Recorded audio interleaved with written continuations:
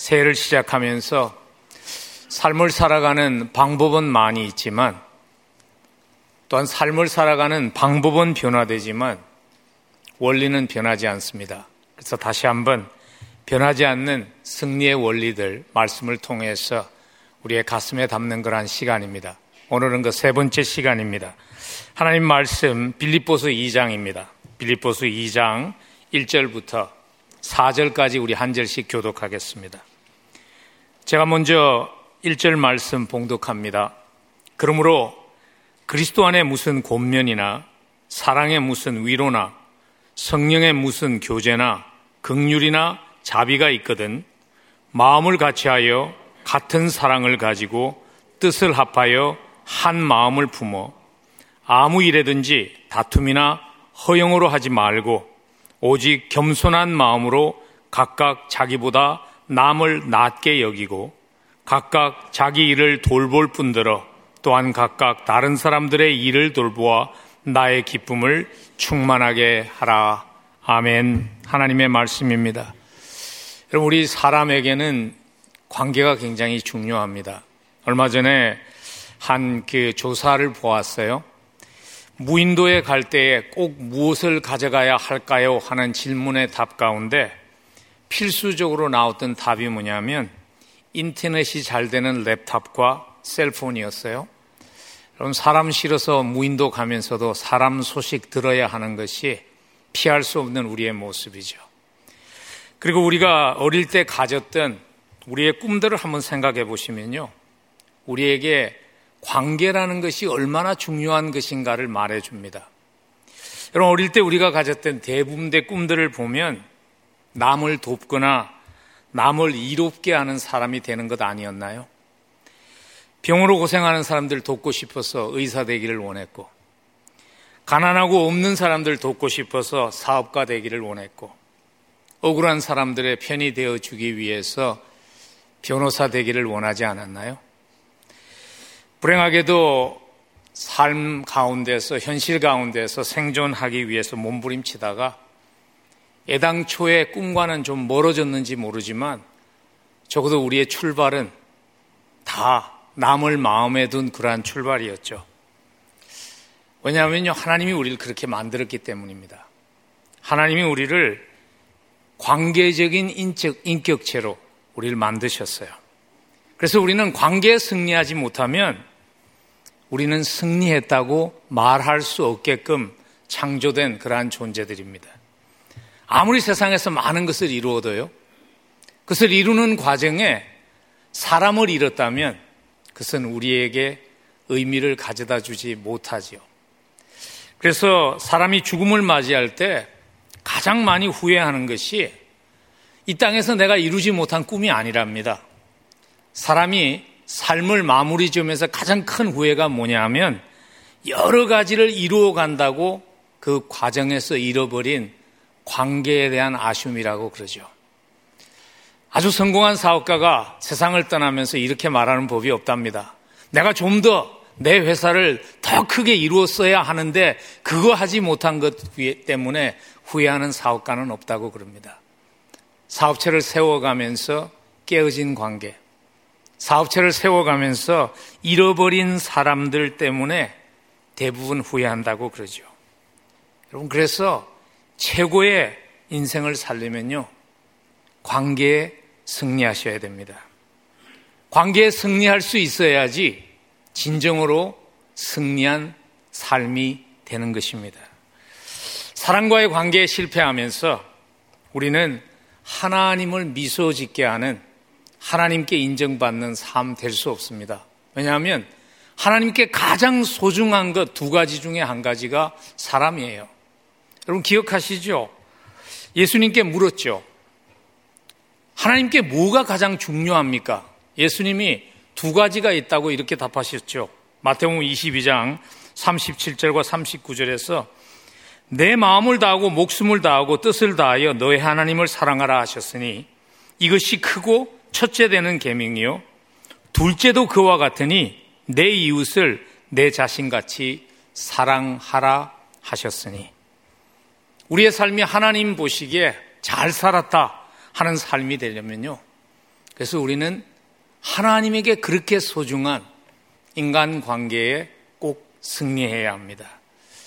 오늘 본문은 인간관계에 승리하기 위해서 꼭 필요한 구체적인 방법을 우리에게 주시는 말씀입니다.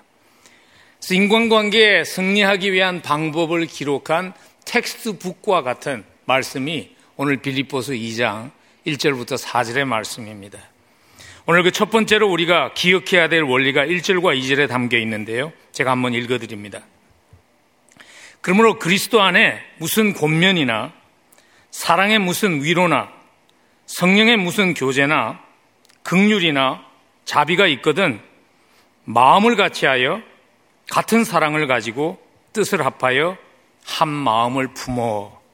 오늘 1절과 2절이 관계에 승리하기 위해서 꼭 기억해야 될 우리에게 주시는 원리는 이것입니다. 관계에 승리하려면 자기 자신과 먼저 화목해야 한다는 것입니다. 자기 자신과의 관계가 먼저 건강해져야 된다는 것입니다. 간혹 그런 사람들이 있다고 그래요. 아침에 일어나서 거울을 보면서 나는 왜 이렇게 매일 아름다워질까? 아침에 거울을 보면서 나는 왜 시간이 가면서 이렇게 멋있어질까? 그래서 마음에 혹시 내가 교만한 것 아닐까 염려하는 사람이 간혹 있답니다. 근데 대부분의 우리는 그렇지 않아요. 대부분의 우리는요, 거울에 비친 자기의 모습에 만족하지 못해요. 왜 이렇게밖에 되지 못할까? 자기를 힘들게 하는 경우가 훨씬 많아요. 그 이유는요, 자기 자신이 꼭 못나고 부족해서가 아닙니다. 그 근본적인 이유는 뭐냐면 그게 죄의 결과예요. 인간의 삶에 죄라는 것이 들어오면서 제일 먼저 일어났던 일이 뭐냐면 자기가 벌거벗었다는 수치심을 가지게 된 것이죠. 그래서 자기 자신의 그 모습 그대로를 사랑하는 것이 우리에게 자연스럽지 않은 것입니다. 그래서 다른 사람을 사랑하는 것이 어려운 것입니다. 예수님이 그렇게 말씀하셨잖아요. 내 이웃을 내 자신같이 사랑하라 했는데 자기 자신이 사랑스럽지 않으면서 이웃을 사랑스럽게 여기는 것이 안 되는 것이죠. 자기와 화목하지 못한 사람에게 보통 관계를 통해서 두 가지의 모습으로 나타난다고 그래요. 하나는 무엇인가 하면 조그만 일에도 쉽게 상처를 입고 피해자가 되는 겁니다. 그런 분들이 잘 쓰는 언어가 뭐냐면 무시당했다는 거죠. 그 사람이 날 무시했어. 그리고 또 다른 아주 상반된 모습이기도 하지만 그것도 자기와 화목하지 못한 모습인데 그건 뭐냐면요, 우월한 모습, 우월자의 모습으로, 남을 무시하는 모습으로 나타난다는 겁니다. 그래서 심리학자들이 말하기를 우월감은 열등감에서 비롯되는 것이라고 얘기하죠. 여러분, 다른 사람과의 관계에서 승리하려면 먼저 자신과의 관계가 회복되어야 합니다. 어떻게 하면 자신과 화목할 수 있을까요? 자신과의 관계를 회복할 수 있을까요? 그 방법은요, 나의 가치를 예수 그리스도 안에서 회복하는 것입니다. 그래서 오늘 본문 말씀에서 관계에 성공하려면, 관계에 승리하려면 이렇게 사십시오 하는 구체적인 방법을 말씀하시기 전에 1절 말씀에서 우리가 그리스도 안에서 받은 은혜와 사랑에 대한 것을 먼저 언급하고 있는 이유가 바로 그것입니다. 오늘 1절 말씀 보시면 그러므로 그리스도 안에 무슨 권면이나 사랑의 위로나 성령의 교제나 긍휼이나 자비가 있거든 그렇게 기록하셨어요. 여기서 만일 있거든 하는 표현이 우리 한글말에는 조건절입니다. 그래서 이렇게 이해될 수 있죠. 그것이 있는지 없는지 모르지만 혹시 있다면 그렇게 이해될 수 있는데 헬라어에는요, 그런 어체가 없어요. 헬라어에서는 그렇게 이해될 수가 없어요. 헬라어에서는 이런 문체를 사용하면 그 의미가 이것입니다. 그것이 있기 때문에 하는 의미입니다. 1절은 그리스도 안에서 받은 격려, 사랑의 위로, 성령의 교제로 동정심과 자비가 우리에게 있기 때문에 그냥 이런저런 일을 먼저 하십시오 하기 전에 우리가 그렇게 사랑받은 자입니다. 우리가 그렇게 소중한 자입니다. 당신의 가치를 그리스도 안에서 다시 확인하라는 것입니다. 자기 자신과의 관계가 화목이 되어야지, 자기의 가치가 그리스도 안에서 확신이 되어야지 우리는 이웃과의 관계를 원만하게 가질 수 있기 때문이죠. 여러분, 사도 바울이 사실 참 사랑하기 어려운 많은 사람들을 품고 가는 삶을 살았죠. 근데 그걸 감당할 수 있었던 비결이 뭐냐면 바울의 자기 자신에 대한 가치의 기준이 그리스도 안에 있었기 때문입니다. 바울이 고린도후서 4장 7절에서 이런 고백을 하셨습니다. 우리가 이 보배를 질그릇에 가졌으니 이는 심히 큰 능력은 하나님께 있고 우리에게 있지 아니함을 알게 하려 함이라. 바울이 지금 나는 질그릇과 같지만은 내 속에 담겨있는 예수 그리스도 때문에 질그릇과 같은 나의 삶의 가치가 변했다는 것을, 우리는 그것을 기억해야 한다는 것을 고린도후서 4장 7절에서 전달하고 있는 것이죠. 여러분, 자기의 가치의 근거가 내가 얼마나 소중한 존재인가, 내가 얼마나 사랑스러운 가치가 있는 사람인가 하는 근거가 그리스도 안에 있을 때 우리는 자기 자신과 화목할 수 있습니다. 그리고 그 결과로 이웃을 품을 수 있는 여유가 생기는 것입니다. 그래서 관계에 승리하려면요, 제일 먼저 필요한 것이 십자가로 돌아가는 것입니다. 그리고 십자가를 통해서 받은 그 사랑의 감격을 먼저 회복하는 것입니다. 사랑받은 자의 감격을 먼저 회복해야 합니다. 왜냐하면 사랑받은 자가 사랑할 수 있기 때문이죠. 요한일서 4장 19절에 이렇게 기록하셨습니다. 우리가 사랑함은 그가 먼저 우리를 사랑하셨습니다. 하나님이 우리를 먼저 사랑하셨기 때문에 우리가 하나님도 사랑할 수 있는 것이고, 하나님의 사랑을 받았기 때문에 우리가 이웃도 사랑할 수 있는 것이라는 것이죠. 여러분, 순서는 항상 내 자신의 관계를 회복하는 것에 있어요. 그래서 예수님이 말씀하셨던 내 이웃을 내 자신같이 사랑하라는 그 말씀도 보면 순서가 제일 먼저는 자기 자신을 사랑할 수 있어야 돼요. 자기 자신의 소중함을 그리스도 안에서 회복할 수 있을 때 내가 얼마나 내 자신을 소중하게 여기는 것만큼 우리는 이웃을 소중하게 여길 수 있게 됩니다. 그래서 오늘 사도 바울이 빌립보서를 기록하면서요, 이렇게 관계에 승리하십시오 하는 말씀을 전하면서 제일 먼저 우리가 받은 사랑에서 출발한 것이죠. 그리고 그 이후에 2절부터 4절까지 그러면 구체적으로 이런 삶을 살아야 합니다 하는 말씀을 이어가는 것입니다. 근데 오늘 자연스럽게 오늘 본문을 읽으면요, 우리는 1절을 금세 읽고 2절을 읽고 3절과 4절로 넘어가기 쉽습니다. 왜냐하면 3절과 4절은 우리에게 굉장히 프랙티컬한, 우리가 금세 이렇게 뭔가 잡을 수 있는 만한 그러한 해답을 주는 말씀이기 때문입니다. 근데 우리가 2절에서 잠시 멈춰야 합니다. 왜냐하면 2절에 관계에 승리하려면 꼭 기억해야 되는 굉장히 중요한 원리가 담겨 있기 때문입니다. 2절 다시 한번 보시겠어요? 마음을 같이하여 같은 사랑을 가지고 뜻을 합하여 한 마음을 품어. 여기서 계속 강조되는 말씀, 그 원리가 뭐냐면요, 함께라는 거예요.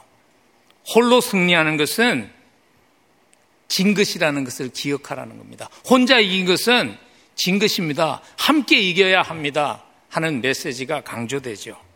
그런데 오늘 좀 우리가 사용하고 있는 개역개정이 조금 아쉬운 것은 이 중요한 메시지를 놓치기 쉽게 번역이 됐다는 거예요.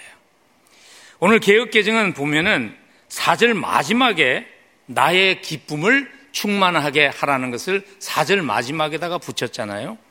근데 원문에 좀 더 가깝게 직역을 하면 나의 기쁨을 충만하게 하라는 그 말씀이 2절 끝에 있어야 합니다. 그래서 여러분들도 아마 종종 쓰실 텐데 새 번역은 이렇게 번역을 했습니다. 여러분은 같은 생각을 품고 같은 사랑을 가지고 뜻을 합하여 한 마음이 되어 내 기쁨이 넘치게 해 주십시오. 이렇게 번역을 했어요.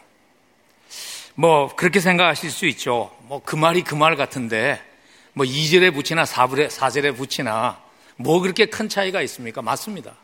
2절에 붙이나 4절에 붙이나, 오늘 본문이 우리에게 주시고 싶은 메시지는 전달이 되는데, 아쉬운 게 뭐냐면, 오늘 이 말씀의 중심에 있는 것이 뭐냐면, 내 기쁨을 충만하게 하라는 그 말씀을 중심으로 두고 그 주변에서 그러면 어떻게 살아야 하는가 하는 것이 붙어 있는데 그걸 놓치기가 쉽다는 것이죠. 여러분, 바울의 기쁨은요, 그 주님의 기쁨입니다.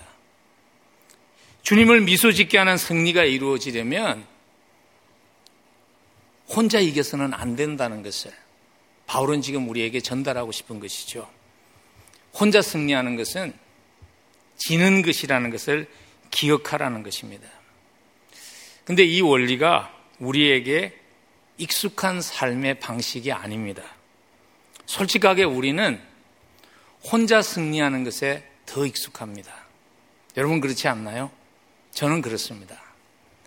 제가 요즘 보통 목회자들이 월요일 날 휴식의 시간을 가지는데 저는 월요일 날 교회를 나와요. 그 이유 중에 하나가 뭐냐면 월요일 날 교회를 나오면 아무도 없습니다. 굉장히 효과적으로 내가 해야 되는 일들을 할 수 있기 때문입니다. 근데 여러분 기억해야 하는 것은 혼자 승리하는 것은 진정한 승리가 아니라는 거예요. 그리고 이 원리가 우리가 세상에서 배운 원리와도 굉장히 상반되죠. 여러분 우리는 세상에서 뭘 배웠나요? 세상에서는 사람이 경쟁의 대상이지 협력의 대상이 아닌 것으로 우리는 배웠습니다. 제가 적어도 받은 교육은 그런 교육이었어요. 요즘은 어떤지 모르겠습니다만은 제가 대학교와 대학원을 다닐 때는요, 무슨 과목이 이렇게 정해지면 필수 도서 책들이 항상 리저브가 됐어요. 보관이 됐어요. 그래서 그걸 도서관에서는 볼 수 있지만 빌려 나갈 수 없어요. 여러분 그 이유가 뭔지 아세요? 왜냐하면 이런 학생들이 있기 때문입니다. 그 책을 남보다 먼저 빌려가서 반환을 안 합니다. 벌금을 내더라도 반환을 안 합니다. 자기만 읽겠다는 거죠. 그런 사람이 있기 때문에 필독서는 꼭 리저브를 합니다. 이러한 세상에서 살아가는 모습이 우리로 하여금 영적으로 살아가는데도 막대한 영향을 미치지 않나요? 마치 신앙이 점점 개인주의적으로, 개인중심적으로 그렇게 되는 것이 당연한 것처럼 점점 되고 있다는 생각을 해보시지는 않았는지요. 요즘은 테크놀로지가 더 그것을 부추기는 것 같아요. 제가 이번 주에 무슨 찬양을 좀 찾으려고 유튜브를 설치를 하는데 거기 보니까요, 제가 무슨 단어를 하나 키워드를 넣었더니 그냥 쫙 뜨는데 보니까 유명한 목사님들의 설교가 쫙 뜨더라고. 이찬수 목사님부터 시작해가지고 쫙 떠요. 그런 생각이 들더라고요. 교회에 좋은 말씀 듣기 위해서 온다면 교회에 올 필요 없는 거죠. 인터넷에서 얼마든지 더 훌륭한 말씀들을 들을 수 있는 것이죠. 자칫 잘못하면 난 성가시게 다른 사람들하고 노닥거릴 한가할 시간이 없어. 주일날 예배만 참석하고 좋은 설교 듣고 주중에 들은 파일 다시 복습하고 나는 그것으로 만족해하는 그 함정에 빠지기가 참 쉽다는 것입니다. 여러분 기억해야 되는 것은 우리는 관계적인 존재로 창조된 존재예요. 그래서 우리는 함께함이 없이 건강하게 성장할 수 없습니다. 요즘 이런 말 하는 거 들으셨죠? 혼자서 건강식인 브로콜리를 먹는 것보다는 친구와 함께 즐겁게 프렌치 프라이드를 먹는 게 건강에 훨씬 좋답니다. 그리고 영적으로도 마찬가지 아닙니까? 함께함이 없는 신앙생활은 영적인 비만증에 걸리게 하죠. 영양분을 많이 섭취하는데 그것을 쓰지 않는다면, 발산하지 않는다면 결과적으로 영적인 비만에 빠지게 되고요. 영적인 비만은 항상 영적인 교만의 현상으로 나타나게 됩니다. 교만하면 넘어집니다. 그리고 잊지 말아야 하는 것은 이것입니다. 우리의 인생을 궁극적으로 평가하실 분이 누구이신가요? 하나님이세요. 그럼 우리가 인생을 살면서 하나님의 기준에 뭐가 중요한 것인가를 계속 생각하고 사는 것이 지혜로운 인생이겠죠. 하나님께는, 하나님의 승리의 결정 기준에는 함께라는 것이 항상 있다는 것을 잊지 말아야 합니다. 그래서 누가 이렇게 조사를 했는데요, 신약 성경에 함께를 강조하는 성경 구절이, 함께를 강조하는 하나님의 명령이 50번 이상 나온다고 그럽니다. 예를 들자면 마가복음 9장 50절에 보면 서로 화목하라, 함께 화목하라는 것이죠. 요한복음 13장 34절에 보면 서로 사랑하라, 로마서 12장 10절에 보면 존경하기를 서로 먼저 하라, 히브리서 10장 24절에 서로 돌아보아 사랑과 선행을 격려하라, 야고보서 5장 16절에는 서로 기도하라, 베드로전서 4장 10절에는 선한 청지기 같이 서로 봉사하라. 여러분, 우리는 승리하려면요, 서로가 필요합니다. 혼자 사랑하는 것 누가 못해요? 혼자 용서하는 것 누가 못해요? 그리스도를 닮아가면서 우리에게 서로가 필요한 거죠. 하나님이 함께 승리할 수 있도록 주신 솔루션이 공동체입니다. 여러분, 공동체 없이 솔로 신앙으로 결코 승리할 수 없습니다. 함께 승리하는, 함께 그리스도를 닮아가는, 함께 내가 얼마나 소중한 존재라는 것을 그리스도 안에서 알아가는 그 은혜가 우리 모두에게 함께하기를 간절히 축복합니다. 그러면 함께 승리하기 위해서 건강한 공동체의 한 부분으로 살아가면서 우리가 감당해야 될 구체적인 그런 삶의 태도는 뭘까요? 오늘 3절과 4절에 그 구체적인 태도가 나옵니다. 3절 말씀 한번 다시 보십시오. 아무 일에든지 다툼이나 허용으로 하지 말고 오직 겸손한 마음으로 각각 자기보다 남을 낮게 여기라. 오늘 3절을 통해서 우리가 구체적으로 살아야 할, 살아내어야 할 삶의 태도는 이것입니다. 상대방을 존중할 수 있어야 한다는 것입니다. 관계에 승리하려면 상대방을 존중할 수 있어야 된다. 근데 참 감사한 것은 3절에서 그냥 상대방을 존중하십시오 하는 원리만을 우리에게 주신 것이 아니라 존중하기 위해서 우리가 구체적으로 깨달아야 할, 실천해야 될 사항을 우리에게 주시고 있다는 것이죠. 3절 상반부에 보면 첫 번째로 우리가 존중하기 위해서 꼭 알아야 할 말씀을 이렇게 기록하셨습니다. 아무 일에든지 다툼이나 허용으로 하지 말라. 오늘 이 말씀은요, 우리에게 자기의 동기를 솔직하게 돌아보라는 것입니다. 남을 존중하기 전에 정말 남을 존중한다면 나의 동기가 무엇인지를 돌아보라는 거예요. 동기가 나의 이익의 추구인지 아니면 상대방을 세워주기 위한 것인지를, 그 동기를 정확하게 파악하라는 것이죠. 왜냐하면 여기서 다툼이라는 그 단어는요, 자기가 원하는 것을 성취하기 위해서 남을 희생하는 태도죠. 허영이라는 단어는 영어 성경에 보면 selfish ambition이라고 번역을 했어요. 자기 중심적인 야망이라는 의미죠. 우리가 살면서 가장 불쾌한 만남이 이런 만남 아닌가요? 말은 이거 당신을 위해서 하는 거야 말은 하는데 우리가 뭐 어린 아이가 아니잖아요. 인생을 좀 살아봤잖아요. 그러니까 받는 느낌은 뭐냐 하면 이거 다 나 위해서 하는 거야.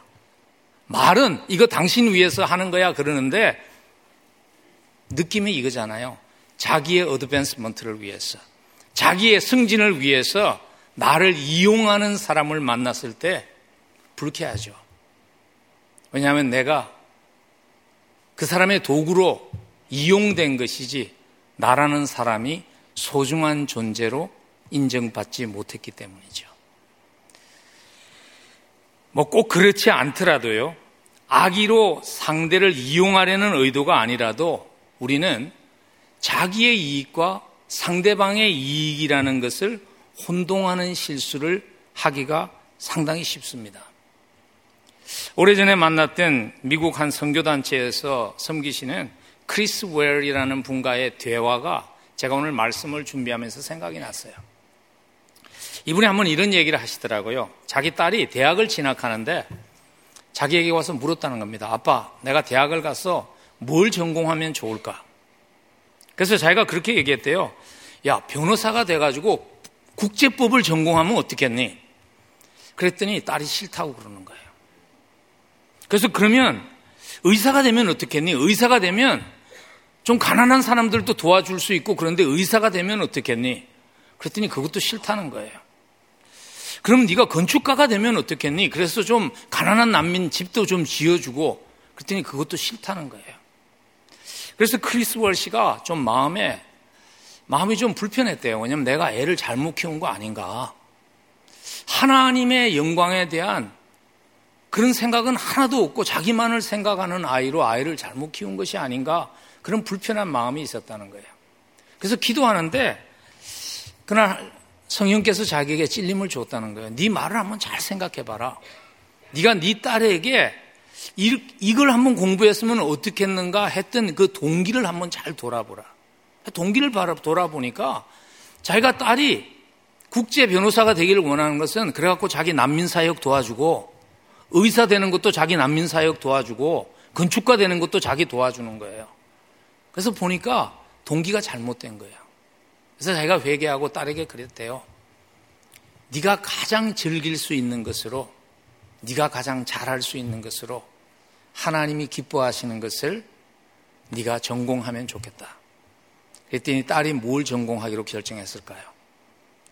변호사가 되어서 국제법을 전공하기로 결정했다는 것입니다. 왜냐하면 우리가 말하지 않아도요, 동기가 전달됩니다. 우리의 말을 통해서. 동기가 중요합니다. 만일 관계에 문제가 있다면 상대방을 먼저 탓하기 전에 나의 동기를 한번 돌아보는 것도 지혜로운 선택입니다. 좀 익숙한 표현으로 말하면 이거죠. 내가 지금 누굴 위해서 종을 치고 있는가? 그걸 좀 한번, 내가 누굴 위해서 종을 울리고 있는가를 한번 생각해 볼 수 있으면 좋겠어요. 예수님께서 산상수훈에서 이 동일한 원리를 강조하셨잖아요. 마태복음 7장 12절이죠. 그러므로 무엇이든지 남에게 대접을 받고자 하는 대로 너희도 남을 대접하라. 마태복음 7장 12절은요, 관계 성공의 황금률이라고, 골든 룰이라고 부릅니다. 남에게 대접받고자 하는 대로 너희도 남을 대접하라. 이 말은 내가 원하는 것을 얻기 위해서 상대방에게 잘해주라, 그 말은 아니죠. 이 말씀의 중심에 있는 것은 이거 아닙니까?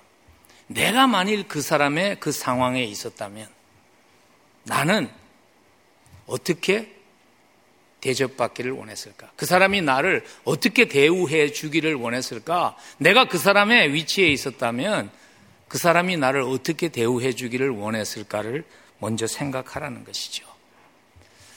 여러분, 동기를, 상대방을 존중해 주려면 내 동기를 먼저 점검해야 됩니다. 그리고 오늘 3절은 더 나아가서 구체적으로 실천해야 될 태도 한 가지를 우리에게 얘기합니다. 3절 하반부입니다. 오직 겸손한 마음으로 각각 자기보다 남을 낮게 여기고. 오늘 이 말씀은 우리에게 상대가 소중하게 여기는 것을 소중히 여기는 태도를 가져라는 그 원리를 우리에게 말씀해 주는 것이죠. 여러분, 상대에게 소중한 것을 소중하게 여기는 태도가 우리에게 익숙한 단어로 배려입니다. 배려라는 것은요, 상대가 소중하게 여기는 것을 소중하게 여겨주는 거예요. 배려는 많이 가진 사람이 없는 사람을 봐주는 게 아니라 배려는 상대방의 소중함을 내가 소중하게 여겨주는 그러한 삶의 태도죠. 소중하게 상대방을 여겨주고 배려하는 사람들에게 특징들이 있다고 그래요. 근데 많은 특징들 중에 시간 관계상 한 가지만 생각해 보면 남을 소중하게 여기고 배려하는 사람은 사용하는 말이 다르다는 겁니다. 그 말이 힘을 실어주는 말이라는 것이죠. 그 말이 그 사람을 살리는 말이라는 것이죠. 굉장히 유명한 그런 한 스토리인데요. 유명한 그 미국의 아리스트 중에서 벤자민 웨스트라는 사람이 있어요. 근데 그분이 어릴 때 엄마가 하루는 바쁘니까 엄마가 부엌에서 좀 일을 할 테니까 동생을 좀 보라고 그랬대요. 그러고 나서 엄마가 딱 돌아갔더니 그냥 방이 난장판이 된 거예요. 종이 위에 보니까 뭐 별별 게 다 그려져 있는데 벤자민 씨가 종이 하나를 들고 엄마한테 자랑스럽게 보여주는 거예요. 엄마가 그 그림을 보고서 그렇게 말했답니다. 야, 그 그림 속에 네 동생 상당히 닮은 모습이 그려졌다. 후에 유명한 화가가 된 후에 벤자민 웨스트 씨가 이렇게 말합니다. 위대한 화가가 그날 그 순간에 탄생했다고. 여러분, 우리의 말이 사람을 살리기도 하고 사람을 죽이기도 합니다. 나는 어떠한 언어를 사용하고 있는지 언어를 한번 점검할 수 있으면 좋겠어요. 아마 요즘은 뭐 다 잊어버린 사람이지만은 한때 미국 그 PGA 골프계에서요 아주 촉망받는 우리 한국 2세가 있었죠. 기억하세요? 안토니 킴이라고. 지금은 뭐 사라졌잖아요. 부상당해서 회복하지 못했는데 제 기억에 제가 골프 매거진에서 읽은 것 같아요. 안토니 킴이 인터뷰를 하면서 요즘 어떻게 지내냐고 그랬더니 이런 한마디를 하더라고요. 우리 엄마가 나한테 요즘 이렇게 말합니다. 요즘 너보다 돈 더 많이 버는 캐디가 무척 많단다. 그렇게 얘기했다고. 그렇게 얘기하더라고요. 물론 뭐 엄마의 마음에 아들이 빨리 회복해서 잘 되기를 원하는 그런 엄마의 마음이었지만 그 말이 그 사람을 살렸을까요? 여러분, 말을 통해서 우리는 관계에 승리합니다. 제가 말에 대한 것을 이렇게 준비하면서 또 다른 무슨 찬양을 찾기 위해서 유튜브를 설치하는데 오래간만에 이렇게 익숙한 얼굴이 또 떠올랐어요. 그러니까 이찬수 목사예요. 그래서 어떻게 지내나 싶어서 클릭을 해봤더니 그래서 우연의 일치인지 그날 이찬수 목사님 설교한 주제가 말에 대한 설교였어요. 근데 거기서 굉장히 도움이 되는 그러한 말씀을 했어요. 그게 뭐냐면 혹시 당신 말에 이 단어를, 이 표현을 자주 쓰고 있다면 당신의 말이 지금 사람을 살리는 말이 아닐 수 있다는 것을 다시 한번 생각해 보십시오.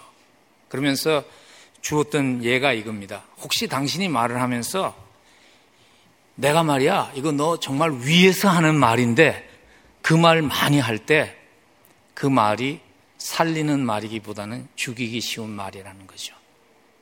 또 한 가지 예는 이거예요. 내가 정말 말하고 싶지 않은데 그 말 할 때 그 말 하지 말라는 거죠. 여러분, 사람은 누구나 칭찬을 먹으면서 살아요.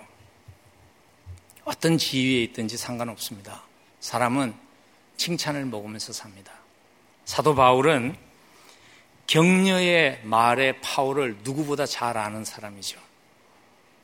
바울이 실패하고 예수 그리스도를 만났지만 아무도 바울을 기억해 주는 사람이 없었을 때 바나바가 바울에게 다가가지 않습니까? 바울에게 다가가서 당신에게는 하나님이 주신 가르침의 은사가 있습니다. 한번 나와 함께 우리 교회로 와서 그 가르침을 은사를 사용해 보지 않겠나는 그 한마디가 하나님의 사람 사도 바울이 탄생하게 하는 한마디가 되지 않았습니까? 여러분, 우리의 말 한마디 한마디가 사람의 인생을 바꾸어 놓는 소중한 가치가 있다는 것을 과소평가하지 않았으면 좋겠습니다. 그래서 격려함으로 소중히 여겨주는 구체적인 방법 잠깐 생각해 보면요, 작은 성공을 좀 칭찬해 줄 수 있으면 좋겠어요. 뭐 좀 더 잘 되면 칭찬하지. 근데 여러분, 솔직히 우리가 뭘 그렇게 큰 일을 하겠어요? 작은 성공을 칭찬해 줄 수 있으면 좋겠어요. 예를 들면 이런 거예요. 이제 예수를 만난 분이 여러분의 오이코스에 오셨어요. 예수 처음 만나고 되게 어려운 게 뭐냐면요, 사람들 앞에서 기도하는 겁니다. 기도가 쉽지 않아요. 근데 그날따라 자기의 기도 차례가 돼서 어쩔 수 없이 기도를 했어요. 근데 뭐 뻔하죠. 예수 처음 믿은 사람이 준비도 되지 않았는데 기도하면 왔다 갔다 합니다. 그때 이렇게 칭찬해 주면 어떨까요? 성도님의 기도는 간절함이 있습니다. 그래서 은혜가 됩니다. 여러분, 예수 처음 믿은 사람들에게는 간절함이 있습니다. 작은 성공을 칭찬해 주면 어떨까요? 삶을 살아가면서 여러 가지 결정을 하잖아요. 여러분의 자녀들도 결정을 내리고, 뭐 올해는 이렇게 살겠다 결정 내리는데, 인생을 좀 오래 살아본 사람일수록 We've been there, we've done that. 나 그런 거 해봤고 나도 그 자리에 있어 봤어. 그래서 아무것도 아닌 것처럼, 별거 아닌 것처럼 무시하기 쉽지만요, 그 사람에게는 소중한 결정이에요. 그렇게 격려해 주면 어떨까요? 굉장히 어려운데 귀한 결정했어요. 주님이 그 결정 기뻐하셨다고 생각합니다. 여러분, 작은 성공을 칭찬해 주려면 또 한 가지의 태도가 따라가야 돼요. 뭐냐 하면 서두르지 말아야 합니다. 서두르면 칭찬거리를 찾지 못합니다. 여러분들도 가끔 이 편지 받으시죠? 저도 받는데 고도원의 아침 편지라는 날라온 글에 이런 글이 있었어요. 칭찬은 숨바꼭질, 보물찾기와 같다. 되도록 눈을 크게 뜨고 바싹 다가가야 찾을 수 있다. 진심과 사랑이 담긴 따뜻한 눈으로 봐야 비로소 보이는 것이다. 이런 칭찬거리가 없기 때문에 우리가 칭찬하고 격려하지 못하는 것이 아니라 우리가 너무 분주하기 때문에, 너무 서두르기 때문에 보지 못하는 것은 아닐까요? 서두르지 말아야지, 분주하지 않아야지 보이기 시작합니다. 저는 여러분의 가정이, 또는 여러분의 직장에서도, 그리고 여러분의 믿음의 공동체에서도 우리 좀 이렇게 살아가면 좋겠습니다. 바쁘지 않은 사람이 없죠.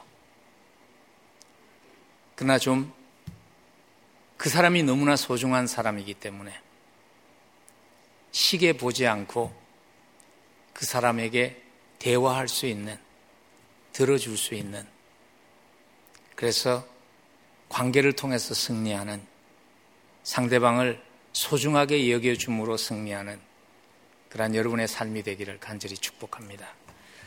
마지막으로 오늘 본문이 우리에게 관계에서 승리하기 위해서 살아내야 될 한 태도를 더 구체적으로 또 말씀합니다. 4절의 말씀입니다. 우리 함께 읽죠. 4절 말씀 함께 읽습니다. 각각 자기 일을 돌볼 뿐더러 또한 각각 다른 사람들의 일을 돌보아 나의 기쁨을 충만하게 하라. 자기 일을 돌아볼 뿐더러 또한 각각 다른 사람들의 일을 돌아보아.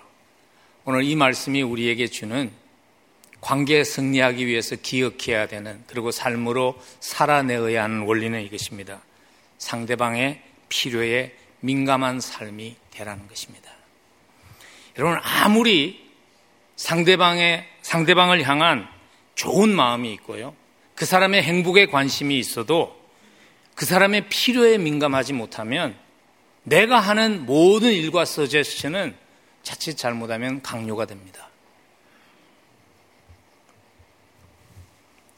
리더십 세미나 때 종종 아주 단골 손님으로 등장하는 에피소드입니다. 스티븐 코비라는 분이 리더십의 구루라고 그럽니다. 근데 그분이 자주 사용하는 예화가 이거예요. 한 젊은 청년이 눈이 잘 안 보여가지고 친척이 운영하는 안경점에 간 겁니다. 그래서 왜 왔니? 그러니까 요즘 눈이 잘 안 보인다고. 그러니까 아저씨가 안경을 이렇게 벗어주면서 야, 이거 지난 10년 썼는데 이거 상당히 효과 있다. 너 한번 써봐라. 그 준 거예요. 안 맞을 거 아니에요, 안경이. 그러니까 조카가 잘 안 보이는데요? 그러니까 좀 노력해봐. 또 좀 노력해보고 안 되니까 그래도 잘 안 보이는데요. 그러니까 친구가 감사하는 마음이 없네. 여러분, 남의 사정에 민감하지 않고 자기의 생각, 자기의 최선의 방법을 고집하는 것이 바로 이런 모습 아닐까요? 어떻게 하면 상대방의 필요에 민감한 삶을 살 수 있을까요? 가장 쉬우면서도 하지 못하는 한 가지 삶의 모습은 이것입니다. 듣는 것입니다. 경청하는 것입니다. 내가 말하고 싶은 것을 그걸 답을 찾기 위해서 듣는 것이 아니라 그 사람을 온전히 이해하기 위해서 듣는 것입니다. 공감적 경청이라고 그러죠. 그런 것을. 쉽게 말하면 이런 겁니다. 어떤 책에 보니까 이렇게 써놨더라고요. 10분 말하려면 먼저 50분을 들으십시오. 사실 저도 오늘 이 말씀을 준비하면서 많은 생각을 했습니다. 왜냐하면 목사라는 직업이 항상 어떤 면에 있어서 답을 줘야 하는 그러한 역할을 할 때가 참 많은데 나는 먼저 듣기를 잘하고 있는가 하는 질문을 제 자신에게 해보았어요. 여러분, 때로는요, 답이 없어도 듣기만 하는 것으로 그 사람에게 답이 될 때가 많이 있습니다. 아브라함 링컨 대통령의 많은 유명한 일화들이 있는데 그 일화 중에 이런 스토리가 있습니다. 남북전쟁이 불리하게 이렇게 진행되고 있을 때, 그리고 주변에서 너무 많은 비난을 듣고 있을 때 그가 자기에게 아주 절친했던 친구였죠. 일리노이 주의 스프링필드에 살았던 친구에게 편지를 했습니다. 자기를 좀 방문해달라고. 친구가 먼 길을 왔어요. 그래서 그 친구를 앉히고 나서 아브라함 링컨 대통령이 지금 자기가 왜 노예를 해방시켜야 하는 선언문을 발표해야 되는지를 아주 장시간 그 친구한테 설명합니다. 그리고 사람들은 자기를 비난하기를 노예 해방을 시키지 않으면 비난 들을 것 때문에 자기가 한다고 비난한다는 그 신문 기사를 오려가지고 친구한테 거의 몇 시간을 들려서 그 얘기를 합니다. 그리고 나서 아브라함 링컨 대통령이 그 자리에서 일어납니다. 일어나서 친구와 악수를 하고 다음 미팅을 향해서 갔다는 거예요. 근데 그 후에 친구가 말합니다. 그는 한 2시간 말하고 나서 그 자리에서 일어날 때 얼굴이 훨씬 환해졌습니다. 여러분, 많은 경우에 들어주기만 해도 그것이 그 사람을 살리는 해결책이 되는 경우가 많지 않나요? 꼭 답이 필요해서 찾아오지 않죠. 누군가가 들어주는 사람이 필요하기 때문에 우리에게 그런 들어주는 귀가 있으면 좋겠어요. 그리고 상대방의 필요에 민감한 삶이 되려면 또 한 가지 필요한 태도는 이것입니다. 자기의 권리를 양보할 수 있어야 합니다. 고린도전서 10장 23절에서 이렇게 사도 바울이 말씀하십니다. 모든 것이 가하나 모든 것이 유익한 것이 아니요 모든 것이 가하나 모든 것이 덕을 세우는 것이 아니니 누구든지 자기의 유익을 그치지 말고 남의 유익을 구하라. 틀린 건 아니죠. 맞는 것이지만 그게 다 덕을 세우는 게 아닐 수 있다는 거예요. 나의 권리라는 것이. 사실 오늘 자기의 권리를 양보하는 이 삶은 우리의 시대를 대표하는 정서와는 너무나 맞지 않는 그런 원리죠. 우리의 시대를 대표하는 단어가 정의입니다. 특별히 내가 당연히 받아야 할 나의 권리에 대한 정의의 목소리가 그걸 내놓는 것이 그것이 잘 사는 것이라고 말하는 시대에 우리가 살고 있습니다. 내가 당연히 받아야 할 대우, 내가 당연히 받아야 할 대가를 포기하지 않고 주장하는 것이 그게 잘 사는 것이라고 말하는 목소리가 점점 커지는 시대에 우리가 삽니다. 잘못된 것은 아닙니다. 그러나 우리가 생각해 보아야 될 것은 이것입니다. 그게 예수의 정신일까요? 그것이 예수의 마음일까요? 그것이 우리가 닮아야 할 예수님의 마음일까요? 빌립보서는 우리가 닮아야 할 예수님의 마음을 이렇게 기록합니다. 빌립보서 2장 5절과 9절에서 너희 안에 이 마음을 품으라.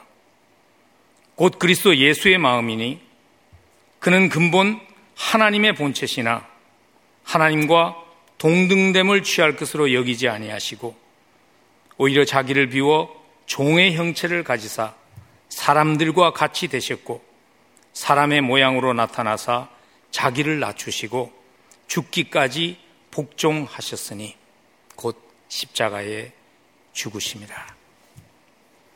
여러분, 관계에 승리하려면 예수의 마음을 품고 예수의 정신으로 살아야 합니다.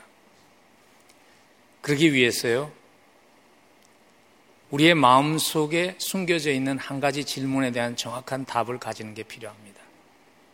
아마 제가 오늘 여러분들에게 이 말씀을 드릴 때 이 질문을 가지신 분들이 꽤나 많이 있을 겁니다. 그 질문 딴 거 아닙니다. 이겁니다.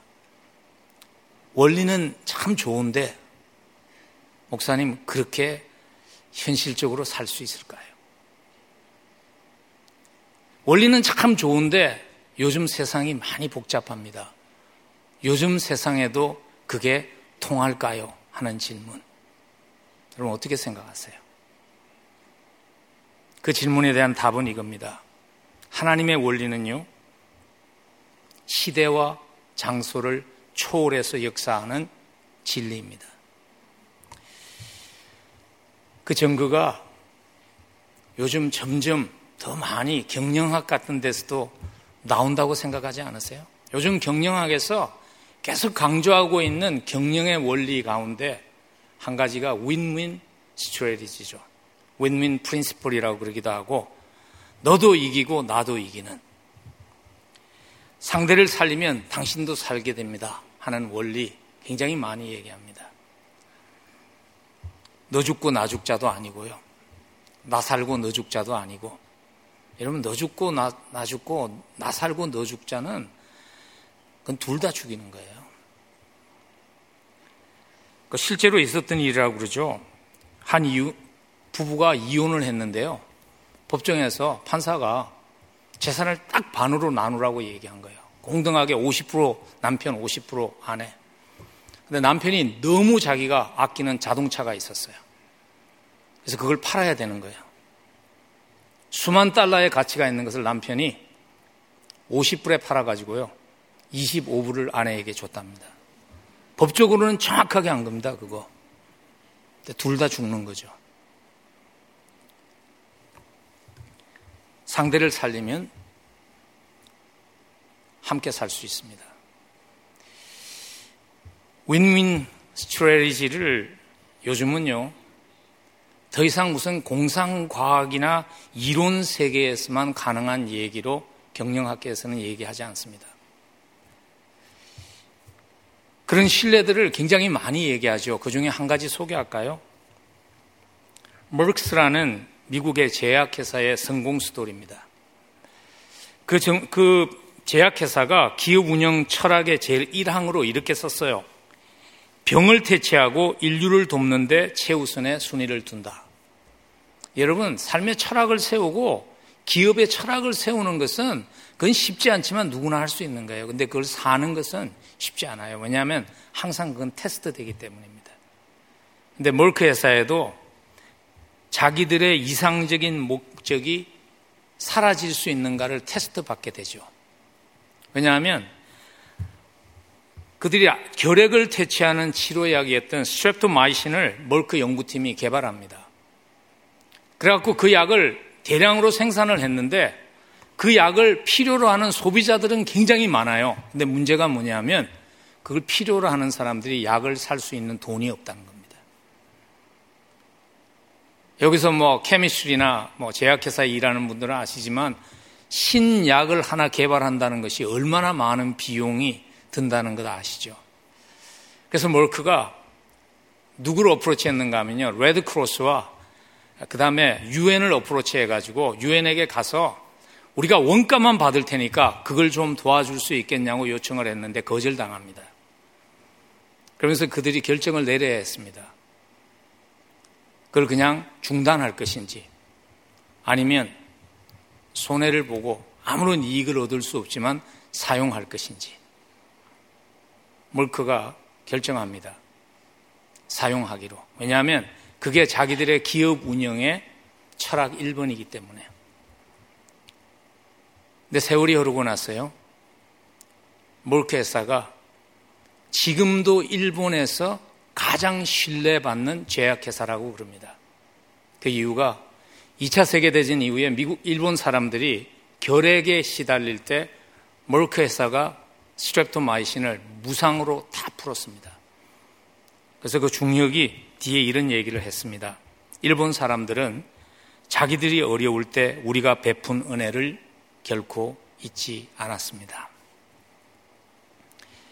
여러분, 하나님의 원리가 세상에서도 진리임을 생각하게 하는 신뢰 아닐까요? 하나님의 원리를 좀 우리의 가슴에 담고 확신 있게 살아갈 수 있기를 간절히 소원합니다. 그래서 하나님의 원리를 우리의 가슴에 담을 수 있도록 도움이 되는 하나님의 말씀 한번 우리 함께 봉독하면 좋겠습니다. 잠언서 11장입니다. 잠언서 11장 24절에서 25절 우리 함께 읽습니다. 흩어 구제하여도 더욱 부하게 되는 일이 있나니 과도히 아껴도 가난하게 될 뿐이라. 구제를 좋아하는 자는 풍족하여 질 것이요 남을 윤택하게 하는 자는 자기도 윤택하여 지리라. 한 말씀 더 읽죠. 누가복음 6장 38절입니다. 주라 그리하면 너희에게 줄 것이니 곧 후이되어 누르고 흔들어 넘치도록 하여 너희에게 안겨주리라. 너희가 헤아리는 그 헤아림으로 너희도 헤아림을 도로 받을 것이니라. 여러분, 이 세상의 모든 것을 소유한 그분을, 그 하나님을 아버지로 모시고 살면서도 우리는 혹시 내 실력, 내가 할 수 있는 그것만 가지고 살아가려고 몸부림치고 있는 것은 아닐까요?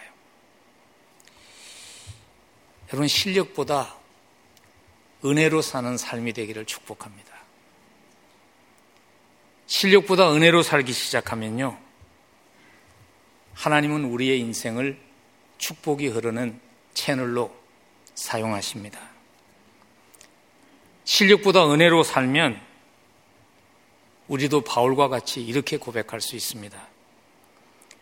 무명한 자 같으나 유명한 자요, 근심하는 자 같으나 항상 기뻐하고, 가난한 자 같으나 많은 사람을 부유하게 하고, 아무것도 없는 자 같으나 모든 것을 가진 자로 살아갈 수 있습니다.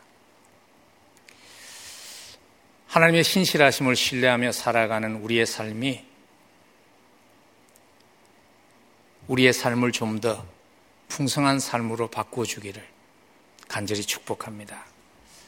복음은요, 말로 표현될 때보다 복음은 삶으로 사라질 때 그 향기가 더 진하게 퍼져나갑니다. 관계의 승리함을 통해서 예수 그리스도의 향기가 우리의 삶을 통해 퍼져나가는 그러한 여러분의 가정, 여러분의 사업체, 그리고 교회 되기를 간절히 축복합니다. 말씀 마무리 짓습니다. 관계의 승리함을 통해서 그리스도의 향기를 풍기는 그러한 삶 되기 위해 좀 기억하면 도움이 될 만한 글이라 잠깐 나누고 말씀을 마무리 짓겠습니다. 미국의 작가이고 언론인이죠. 샘 레버슨이라는 분이 쓴 세월이 검증해준 아름다운 삶의 비결이라는 글입니다. Time Tested Beauty Tips 하는 글인데요. 아마 여러분들도 아시는 분들도 많이 계시죠. 왜냐하면 이 글이 유명한 여배우죠. 오드리 헵번이 자기에게 그 크리스마스가 마지막 크리스마스가 될지 몰랐습니다. 근데 자녀들을 모아놓고 오드리 헵번이 나누었던 글이 이 글이라고 그러죠. 함께 나눕니다. 매력적인 입술을 갖고 싶으면 친절히 말하십시오. 아름다운 눈을 갖고 싶으면 사람들에게서 좋은 점을 보십시오. 날씬한 몸매를 갖고 싶으면 당신의 음식을 배고픈 사람과 나누십시오. 아름다운 머릿결을 원한다면 하루에 한 번 어린이들에게 당신의 머리카락을 어루만지게 해 주십시오. 아름다운 자태를 원한다면 결코 홀로 걷고 있지 않음을 인식하며 걸어가십시오. 무엇보다 소중한 존재인 인간은 회복되고 새로워지고 소생되고 교화되며 구원받아 그 누구도 결코 내팽개치지 않아야 합니다. 기억하십시오.